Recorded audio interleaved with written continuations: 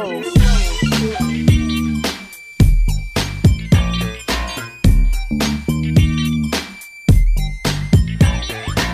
up, everybody?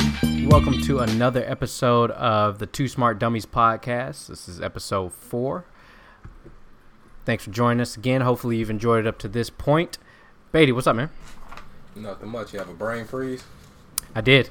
I got an email right as I started talking, and it messed me up. All right, guys. Today we're going to talk about the NFL. I hope everyone enjoyed Week 1. Started out pretty brutal on Thursday, but they seem to have picked up a little bit. We'll go over the college football Week 2. We'll talk a little bit about the Serena Williams controversy, and then we'll touch on some NBA topics a little bit later. But first, man, let's get to your team Thursday night to open it up on opening weekend. What did you think? I like the way the Eagles looked. It's kind of how I thought the game would go. I always figured that it would be a sloppy game. As I said, Nick Foles does not play good outside, so I didn't expect a spectacular game for him. I am amazed at Matt Ryan's lack of ability to get in the end zone with Julio Jones. There was a stat saying something like he's 1 for 20 in the last red zone possessions trying to get it to Julio. How is that possible? I think it's possible because Steve Sarkisian is their offensive coordinator, and he's possibly the worst offensive coordinator in the NFL. A simple thing to do when Julio Jones is covered double covered one-on-one, and they know you're going to double covered in the red zone, and they know you're going to throw him the ball, is why wouldn't you run a bunch formation and try to confuse the defense instead of, for the second year in a row? I mean, really, you haven't changed anything in 9 months. I mean, that was just inexplicable. Yeah, and they ran them. I guess they had a play that they used in practice that must have worked, because they ran that same 5 wads play like twice where Julio was obviously being doubled out of the slot. And then when they try to throw the jump ball fade to him, they do it on like 3rd or 4th down instead of doing it on 1st down. Everything about the play calling just looked weird to me. I don't understand how you can have 10 receptions, 169 yards, and no touchdowns. That's just unexcusable. Yeah, that Thursday night game was rough, man. First of all, they got off to a very late start with the rain delay. It was sloppy. The refs, man, gosh, it was tough to watch, and I imagine it was tough for either team to get any kind of momentum going, just because of, there was 25 accepted penalties and probably 40 flags thrown all together. That's just, the NFL wants to know why they're losing viewers. I don't think it has anything to do with Kaepernick. I don't think it has anything to do with players kneeling or that's probably a slight part of it, but it's not a good product, man. It's really not a good product when you only have one game on. I don't want to overreact. It just, the NFL, when you have one game on for the night, it's not a fun thing to watch.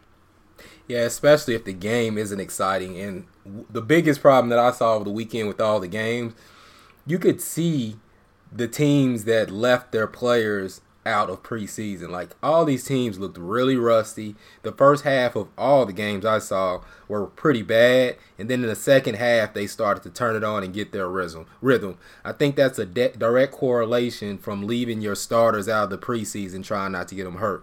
But I'm going to tell you one thing. This new rule of body weight on the quarterback, that's the most ridiculous thing I've saw this weekend. Pretty bad. Yeah, everyone thought it was going to be the helmet rule, the tackling head first, but I think it's that quarterback weight thing, because I saw a lot of those bad calls on like 3rd and 17, and the dude get a sack and it's a personal foul penalty. Those calls have been big this weekend. Yeah, and you know what, kind of touching on your earlier point, that it just seems that the September, and this has been said now, September is basically the preseason, and it makes sense from your team standpoint to, you look at the Rams-Raiders last night, the Rams were definitely started off a little bit funky, and I think whoever was calling the game, Jason Witten or the other Joe Tessitore, whoever it was, they mentioned that the only time that this was the first time that Brandon Cooks, Todd Gurley, and Jared Goff had all been on the same field together.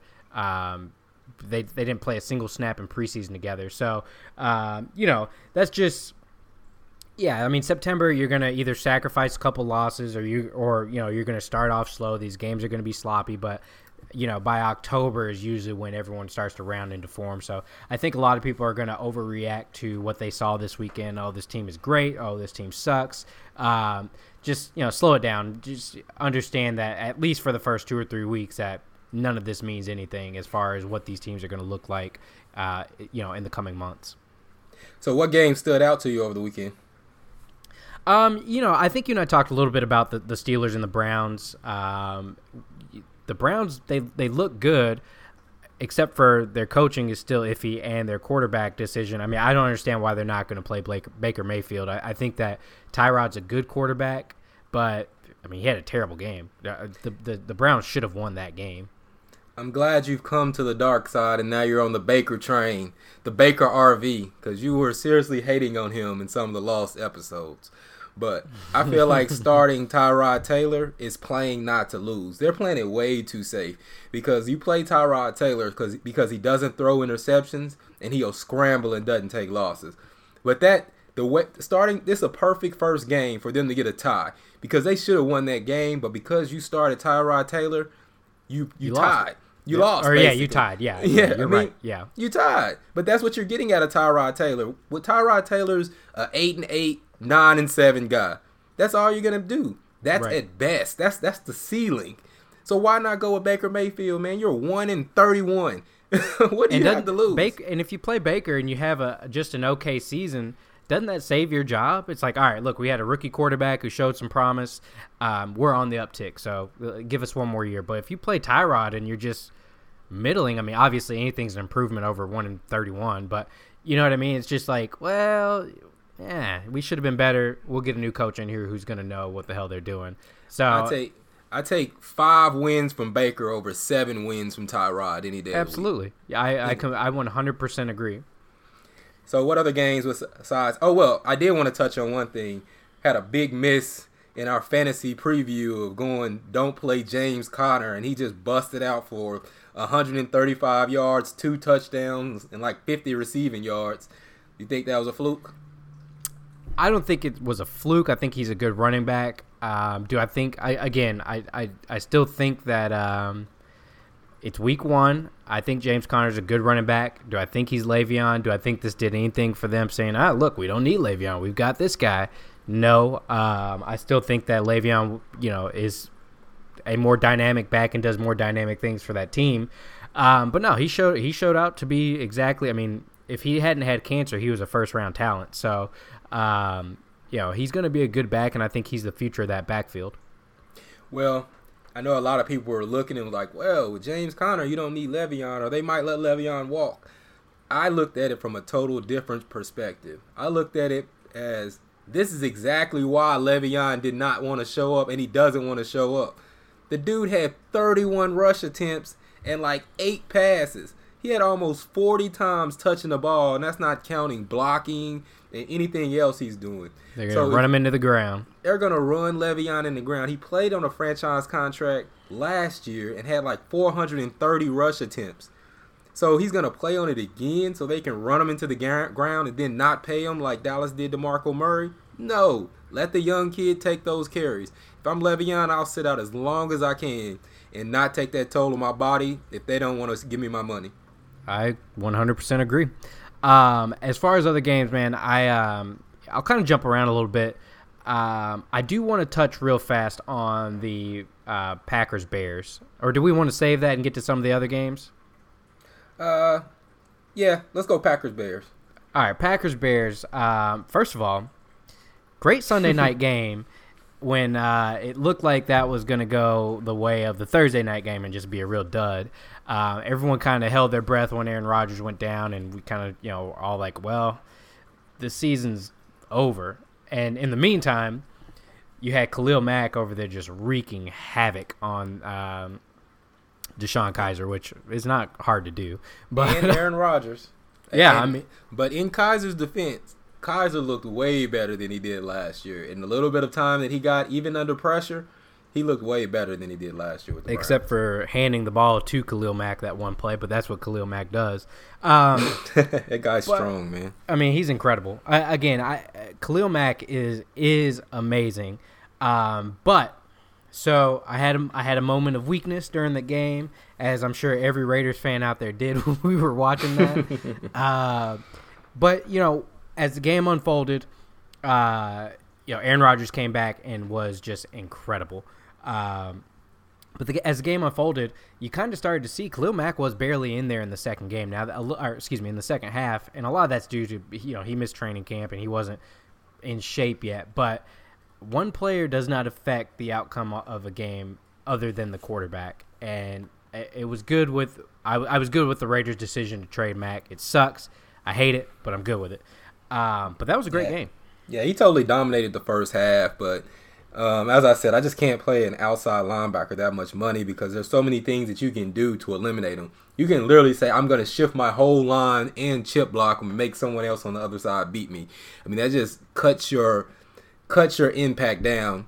All they did was they spread the Bears out, forcing them to go into like a dime package with 4 down linemen, and then they put help on Mack's side, and it kind of eliminated him altogether. Well, I mean, and you look at the same thing with the Rams and the Raiders game last night. Aaron Donald didn't have a tackle or a sack, a tackle, anything, because the Raiders have the dink and dunk master, Derek Carr, who just gets the ball out of his hands so fast and he's jumpy, that it really did. And Derek Carr was awful last night, but they really did neutralize. He had a good first half, though. You got to give him some credit. If you're talking about not playing the preseason, you got to give Derek Carr the same benefit of doubt. Is it hard to go 13 for 15 when you throw the ball 3 yards from the line of scrimmage? It's really not. But He's that's just a check that's down. Gruden's offense. Gruden's Not offense. really. Yes, it is. That's what it's always been. He's ran a West Coast offense, a run-heavy offense, and a Tampa 2. That's always been. While we're on that, I will say I'm in on Gruden. I think Gruden called a great game. I thought Derek Carr was just a straight up atrocity. Happy feet. If you get anywhere near him, the guy throws the ball out of bounds or checks it down. But I thought that John Gruden actually called a great game, and he had the Raiders in position to really win that game until check down Charlie Carr decided to, just throw it away. But there is something to be said about, I don't know if the receivers were helping him out. I mean, you had Jared Cook, the tight end, had 180 yards, but besides for him, nobody else really got open down the field. Well, they didn't even target Amari Cooper, except for 3 times. And, yeah, like we talked about, he was going against that Rams defense is great. It truly is. But, yeah, you have a 32-year-old starting wide receiver in Jordy Nelson, and you have Amari Cooper, who everyone thinks is a number 1, but really he's a number 2, who gets treated like a number 1. So the Raiders are going to have issues. They're going to be better than they were last night, but they were a shit show in that second half last night. What other games stood out to you? The Texans-Pats, man, I was really disappointed in Deshaun Watson's performance against the Pats. I thought that game was going to be a shootout. I thought it was going to be really exciting, and you just saw Watson be a shell of himself. Now, Watson is coming off an ACL injury. He's rusty, but I just had higher expectations. But on the flip side, it kind of makes me think that Patriots defense might be real this year. They added Danny Shelton. You got Gilmore playing excellent out there. And I never thought Eric Rowe was a bad cornerback. I just thought that the Eagles didn't trust him, and he played very well even when Hopkins was on his side. So that game stood out to me. And then the other game that stood out to me was the Chiefs and Chargers, mainly because I see the Chiefs doing the same shit that they did last year, coming out with that gimmicky offense, looking good, putting up a lot of points. But I just feel like they're going to hit a wall sooner rather than later this year because that shit is all throwing to Tyreek Hill deep, college plays, people running underneath, kneeling down, just all gimmicks. And I think they're going to shut that down pretty quickly. Yeah, as far as the Texans-Patriots game goes, it kind of made me think 2 things. A, Bill O'Brien's a terrible coach. And, there was a play where the Texans were basically they were in the red zone. They were inside the 5-yard line. They finally had a matchup with DeAndre Hopkins on one-on-one. And instead, they ran a run play with Deshaun Watson that just, made no sense at the time. It made no sense now. It was bizarre. But I also think that them not having Will Fuller really hurts that offense. I didn't realize that how integral he is, but that he really does take the top off of that of the defense, and that helps spread out teams. I don't think that was really the problem though, because they went long stretches without Will Fuller. Even when Watson played last game, Watson was just not reading the defense very well. Bruce Ellington was open a bunch of times over the middle, and he was looking like a running quarterback, like Cam Newton, just pulling it down, running before he even looks at the field. So Watson is a little shook out there. Yeah, he's probably rusty. And to touch on the Chiefs-Chargers, I tell you what, Phillip Rivers should sue his wide receivers. He really should. And his GM. I mean, he should. The guy threw for 424 yards, and he had 2 passes dropped in the end zone by Travis Benjamin, who dropped 2 or 3 passes in the game that hit him right in the hands, and then one by Tyrell Williams. I mean, 2 passes that were just on a dime in the end zone, one-on-one coverage, and both of them dropped it. And he threw for 420, and at least one of those passes was like for 60 yards to Travis Benjamin. Yeah. I mean, the dude probably could have thrown for 500 yards and 5 touchdowns, to be honest. I mean, yeah. But he should straight up file a lawsuit against his receivers, because every single year, people talk about the Chargers' injuries, but every single year, man, his team finds a way to let him down. Real quick, before we get to some of the other games, I want to ask this. I asked this as I was watching the Sunday night game, but I just asked as a placeholder. And listeners out there, I kind of want to get you guys' feedback on the Twitters and on the Instagram. If Tom Brady was in the NFC and Aaron Rodgers was in the AFC, will we be talking about Aaron Rodgers as the GOAT?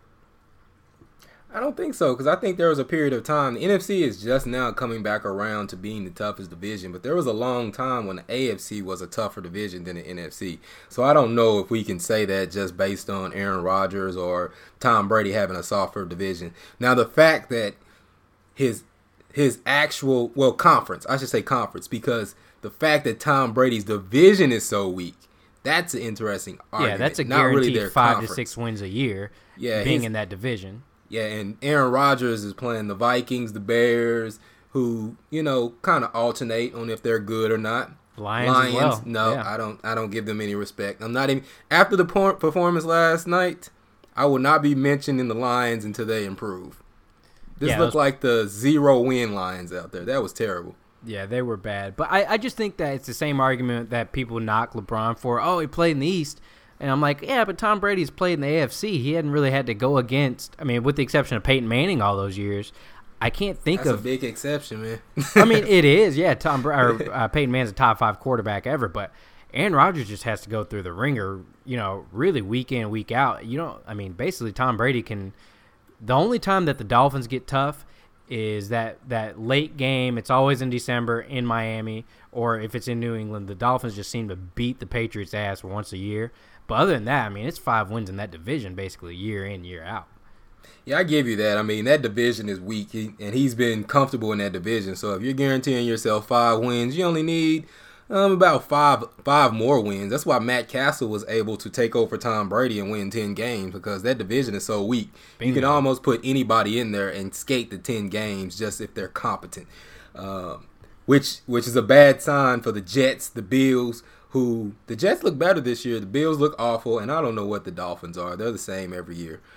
Yeah, but the Dolphins are going to – they're the definition of a mediocre franchise. They just really are. Well, other than that, do you have any other games or players that stood out to you? Yeah, man. The New York Giants, Eli was awful, terrible. But Saquon, that kid is special, and Odell is Odell. But, see, so what do, right? You clearly got a stud in Saquon, but then you look at a guy like Eli. Eli's done. He's just not good. So why do you take the position of drafting a franchise quarterback, which the Jets, judging from last night, it's one game, let's not overreact, but Sam Darnold looked good last night after, shaking off that pick 6. So do you take a running back as great as Saquon may be, or do you just say, let's roll it with Eli again? Even though Eli is the reason we lost that game. Yeah, man, I definitely take Saquon because the kid looks special. I still think he's going to be special. You don't pass those special quarterbacks for need. Special positions for need. That's kind of what the Browns have been doing for years, just passing up talent, searching for a quarterback. So I don't agree with that. But I do agree that the Giants have done themselves a disservice because they should have drafted a quarterback 5 years ago to set behind Eli Manning. Now they're stuck in a situation where you got Davis Webb and some other dude that I can't pronounce his name. Is gone. Oh, he is? Yep. So they cut him because of the other kid looked better, but they don't have anybody that you can really bench Eli for. I think they missed the opportunity because Teddy Bridgewater was sitting in their backyard. If they would have just spent a third or fourth, I don't even know what he went for, but it wasn't that expensive, and set him down. Now, last year they tried with Geno and it didn't work. But, Teddy Bridgewater has shown that he is a quality starting quarterback. Only question you have is his knee injuries, as opposed to going to get a Geno Smith last year and then giving him a shot. Give Teddy Bridgewater a shot. They could have got him for cheap. They could have signed him for cheap. He signed for $1 million. Do we want to talk about the Saints completely shit in the bed? Well, the Saints are the Saints, man. The Saints they just don't focus on defense. That's the problem. They lost the game, and it was ridiculous. It was 48-40, but they gave up 48 points to Ryan Fitzpatrick. The dude had like 400 yards, a rushing touchdown. That's just no attention to defense. Yeah. That's a problem. Ryan Steve Young just came out and ripped them to shreds. Played the best game of his life, and he's 35. I saw this meme on the internet that basically was saying the cycle of Fitzpatrick is, second string, starter gets hurt, goes in, plays well, gets paid, sucks, and then starts the cycle all over again. And that's basically what he's done everywhere he's gone. So this dude's made a living off of a couple big games, and God, man, it's working for him. It's working for him. He's a smart dude. He knows when he needs to play well. When the pressure's on, once you give him a check or some stability, then he falls apart. That Harvard education working out for him. Yeah, I don't think this Saints team is going to be good. I know they started off bad last year. They started off 0-4 before turning it around. I just don't trust their defense, man. Their defense just looked awful. They just looked awful.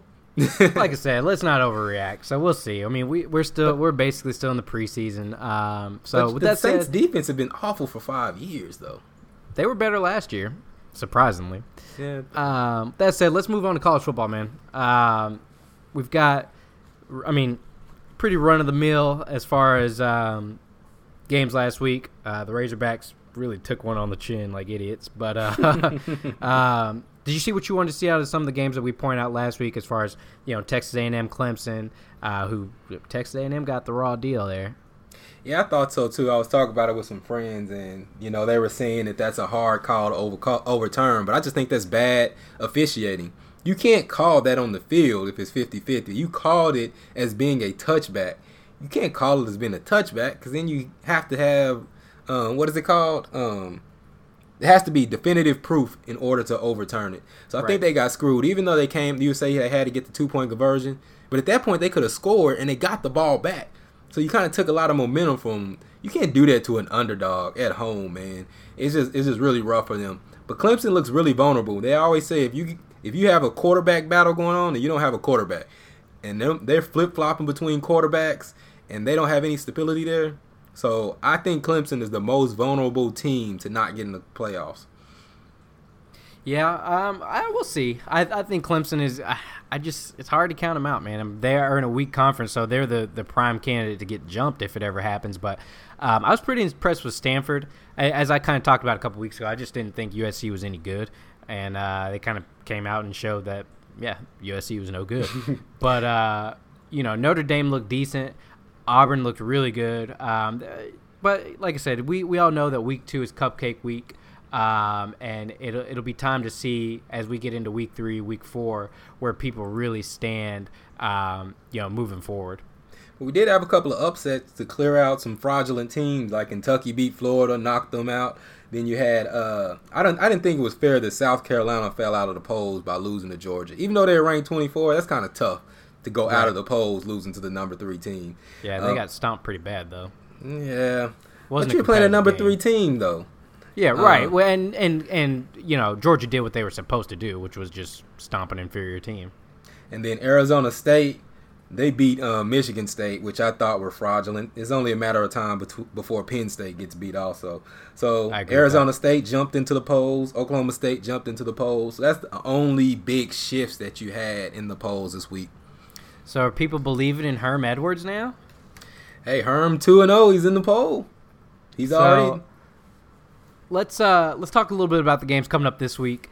One game in particular that I'm looking forward to, even though I'm sure not many other people are nationally. I mean, they might be, but we'll see. I'll definitely watch the USC-Texas game. I think both of those teams. I think USC is the better team. I think Texas is. I mean, let me ask you something. Texas. I think Texas thinks that they are better than they are. Like that their brand is still, just fantastic as far as. But I wouldn't put their brand ahead of, the Ohio States, the Alabamas, maybe LSU. But the Ohio State, Alabama, Penn State, even USC, maybe. Is Texas in that top 5 as far as like college brands go? Because they act like it, but I don't see it anymore. Yeah, they are. I mean, you have Oklahoma, another one. Yeah, I mean, you have a lot of all those teams that you just named. At one point, had a period of time where they look like Texas. It's just really how long is that period gonna last? The problem with Texas is that they're going through this period and they didn't have any penalties. Usually it's like NCAA USC came and shut down USC. Yeah, that's not happening. Texas is just suffering from bad coaching, bad decisions. Just people that's still living in the 60s and 70s and not progressive. Right. So that's their problem. They're looking for something that they lost instead of looking forward and being progressive because they're still getting the talent there. I expect them to pull ahead of this at some point and make it back to that top tier. But overall, Texas is still in that upper echelon group. They're just in a downturn right now. Should have kept Charlie. I hope they fail every game for doing what they did to that man. Yeah, I think last year they would have been better with him because I don't think they would have started Ehlinger. That's the problem. Ehlinger, I think that's his name. I can't remember how to pronounce his name. But he should have redshirted. Bushler or whatever. That dude is not as talented, but he's smarter. Ehlinger makes some of the worst passes and decisions I've ever seen. He literally cost him 3 or 4 games last year. You would have a junior quarterback or maybe he's a redshirt senior or something, but he would have been a veteran quarterback coming in there to lead your program, and Ehlinger would have been a redshirt sophomore with 3 years left. They're not making the smart moves for their team. Yeah, I would expect USC to go in there and be pissed off, and I think USC's more talented, maybe better coached, although probably not by much, than Texas. But I think that's going to be a good game. I think that'll be a fun game to watch.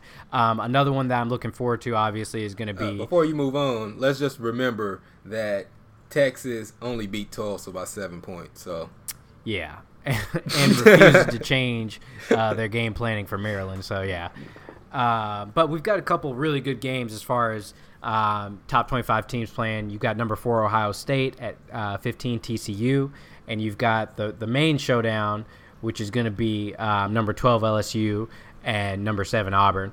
I'm really looking forward to that. That'll really show us where the SEC is. I don't necessarily think that a loss kills either of those teams, but I'm looking forward to a great matchup. And then lastly, not lastly, but one again, man, Wisconsin just doesn't play anybody, and it really pisses me off. Like, they play BYU, so they've played 3 cupcakes in a row, and I think it's so unfair, man, that I have to sit and watch this team and listen to them all year and say, hey, we're great, don't you know, we're fantastic, and then someone's gonna come and whoop their ass. It's probably gonna be Clemson, or I mean, somebody at some point is gonna whoop their ass, and it's because they don't play anyone ever. I'm tired of it. I think they do play. Part of it is because of the division. This year. No, they don't. They play, I believe they play Michigan State and Penn State this year, but that's not saying much. They play Penn State this year, and that is it. They play Michigan. Yeah, but Michigan's no good. They're ranked right now, but basically they play Michigan and Penn State. Those are the only ranked teams they play all year. That's stealing. That's stealing. I mean, it's really not, because they're always going to get the knock, because more than likely they're going to have to play Ohio State, and when they lose by 35 to Ohio State, it doesn't matter if they have one loss or not. They're not going to the college football playoffs. So they always have that last game that's going to be overwhelming. For one, because they play a cupcake schedule and they're just not as talented. But getting back to that LSU and Auburn game, I'm really excited for that because I think if Auburn can be impressive against LSU, they're really going to put Alabama on notice. I mean, they beat them last year. They came out and they beat a really good Washington team. If they can dominate and beat, they don't even have to dominate. But if they beat LSU, they put themselves in really good shape because Auburn really needs this game for the simple fact that they have to play Georgia also. So you don't want to take a loss to LSU. And I say that, I don't say it on the same way I do for LSU because I don't think LSU is a legit contender. I think they're good. I think they'll be good. But I don't think this is the year. For Auburn, I think they're good enough this year to compete for a title. I'd agree with that. All right, man, let's touch on something before we get out of here. Let's talk a little bit about what happened with Serena Williams over the weekend. I was watching that match on Saturday. Was it Saturday? Saturday. Sunday. The U.S. Open Finals, right? Yeah. No, that's the men's. The women's was Saturday. Oh, okay. And so I was watching that, and so I don't know how many people out there were. I'm sure everyone's heard by now. Serena Williams kind of had a meltdown, right or wrong. She had a meltdown against the match umpire, called him a thief and a liar, and he took a game from her. And her point was that men say so much worse, and you're going to take a game away from me because I called you a thief. It's not right. And I felt just terrible for the entire situation and all the classless people in New York who were booing as both ladies were standing at the podium to receive their trophies. I mean, I felt so bad for Naomi Osaka that she earned the victory. She outplayed Serena. She may have won anyway, but for it to go down like that, I the look on her face and the tears rolling down her face really kind of broke my heart for her. But I think that girl's the future of tennis. But talk about a little bit about what you think about what happened with Serena. Yeah, I think Serena was completely in the wrong. I think she owes that young lady an apology because she stole her moment from her. Number one, it all started because she got a penalty for coaching because her coach sent some kind of signal to her. So she got a warning for that. Once she got a warning for that, that led to everything else. But she spent the whole match arguing with that guy about the warning. Now, the tricky part about this is it's a hand signal and it's tennis, so it's subjective. Even if the guy was wrong and it wasn't a warning, she acknowledged that she understood why he would think it could be a signal. At that point, why are you still talking about it the whole match? So she talked about it the whole match, got angry and frustrated, probably because she was losing, then broke her racket. And then she continued to talk to the ref about it. So at some point he got fed up. So it wasn't like it was one incident of calling him a thief. It's the fact that she talked about it literally the whole match from the beginning. And the interesting part is the coach came out and said he was trying to send a signal, meaning she was completely wrong in the whole situation. So let's touch base on that real fast. So yeah, I mean, but if you listen to tennis legend, Chrissy Everett, the people at the end of that were like, look, all coaches coach. Every single one of them does it, but they did it in real time as to that coach's signals and to where Serena was looking. And she was on the other side of the court and could not see him. And by the time she actually did glance up, as she said, she thought he was giving her a thumbs up. And that's what she said to the ump was like, hey, I understand why you did that, but a thumbs up is not a signal. I don't cheat. Whatever. And I like Serena. I think she's one of the greatest athletes of our time. I do think she went a little too far because then she started, trying to hype up the crowd with like, I have a daughter and I teach her what's right. And it was just like, all right, I mean, come on, that's not necessary. I think she got robbed. I think that, the fans were robbed of a great match, even though I think Naomi Osaka probably would have won because that girl was on her game. And Serena, at the end of the day, she kind of just lost her composure and she was out the game at that point. See, but the point isn't if the signal got to Serena. The point is that the coach did it. So it's not her fault. She's not accountable, but that's her coach. It's just like in basketball. If a coach does something and get a tech, it's not the players on the court fault, but you're penalized for it. So it doesn't matter but if they she don't saw always it or not. call it. It's one of those things where don't. they call it sometimes, they don't call it the other. So it needs to be one way across the board because all coaches coach. But the point is that's just a warning. She didn't get penalized for that point. Everything else after that was all Serena throwing a tantrum because of a warning. She should have just chilled out and played her match. She used that as an excuse because I think she felt like she was overmatched. I will say this before we move on. I just, when I watch Serena's matches, I always appreciate and the fact that I get to remember how fine Kelly Rowland is, because she was sitting in the crowd and I was like, damn, Kelly Rowland is bad. Just like Lala. I mean, whew, she keeps some talent in the backcourt, that's for sure. So anyway, man, let's talk a little bit about Devin Booker. He is having surgery and is in danger to miss the beginning of the season. Yeah, he hurt his hand. Do you think that even matters for the Suns? Like, how would you rush him back? I mean, I wouldn't rush him back. The NBA season is so long, and it's tough to say. You've got a young team. He's obviously the best player on that team, but no, you don't rush him back. I don't even know how severe the injury is. How long are they saying he's supposed to be out for? He's out for 6 to 8 weeks. It's a hand injury. It's kind of a rough start for a young team that, were excited because they just got the number 1 pick. They have a bunch of young players, but, I mean, they're not going anywhere. No, it's not like we're expecting them to contend. I mean, you obviously want to see some growth and some improvement with Josh Jackson. You want to see what your rookie big man DeAndre Ayton can do. And, of course you want to see that that young trio that you have, including Devin Booker. And I think they're going to be a fun team. But no, I would, 6 to 8 weeks. I mean, we're 4 weeks from the season started. I mean, he's going to be back in probably November. He'll be fine. Yeah, I'm hoping. Just those hand injuries are always kind of iffy because when you come back, your hand is still kind of fragile. I don't know if it's on his shooting hand or not, but it's just kind of a tough blow for a team that had some positive energy coming in. I just hope that Josh Jackson can, show some improvement this year. Did they get a point guard? I was just trying to figure that out. They did. I can't think of who it is, but it was a veteran. Was it Elfrid Payton still from last year? No, but they signed somebody. They traded Elfrid Payton. They traded for Elfrid Payton, but Elfrid Payton went to the New Orleans Pelicans. I don't know who their point guard is. They got somebody that was like, oh yeah, they're gonna add veterans now. But I can't think of who it is. We're not in NBA mode yet. Yeah, it's probably Shelvin Mack or somebody. God. All right, so that's it. That's all, folks. But I do want to say, man, as we get further into this and we really get into the meat and potatoes of the sports season, that is the fall, you guys are going to get a lot of football talk. You're going to get a lot of NBA talk. Beatty and I, that's where our bread is butter, man. We both love the NBA, so I just want to kind of hit you with that up front. NBA season is going to be wild around here. Anything else you want to add? Nope. Just check us out on Instagram. Two Smart Dummies. That's the number 2 Smart Dummies.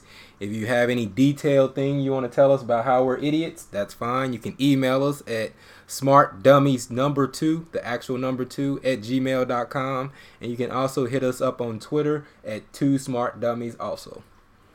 That's it. That's all, folks. Y'all have a great week. We'll see you for fantasy football on Saturday. Peace.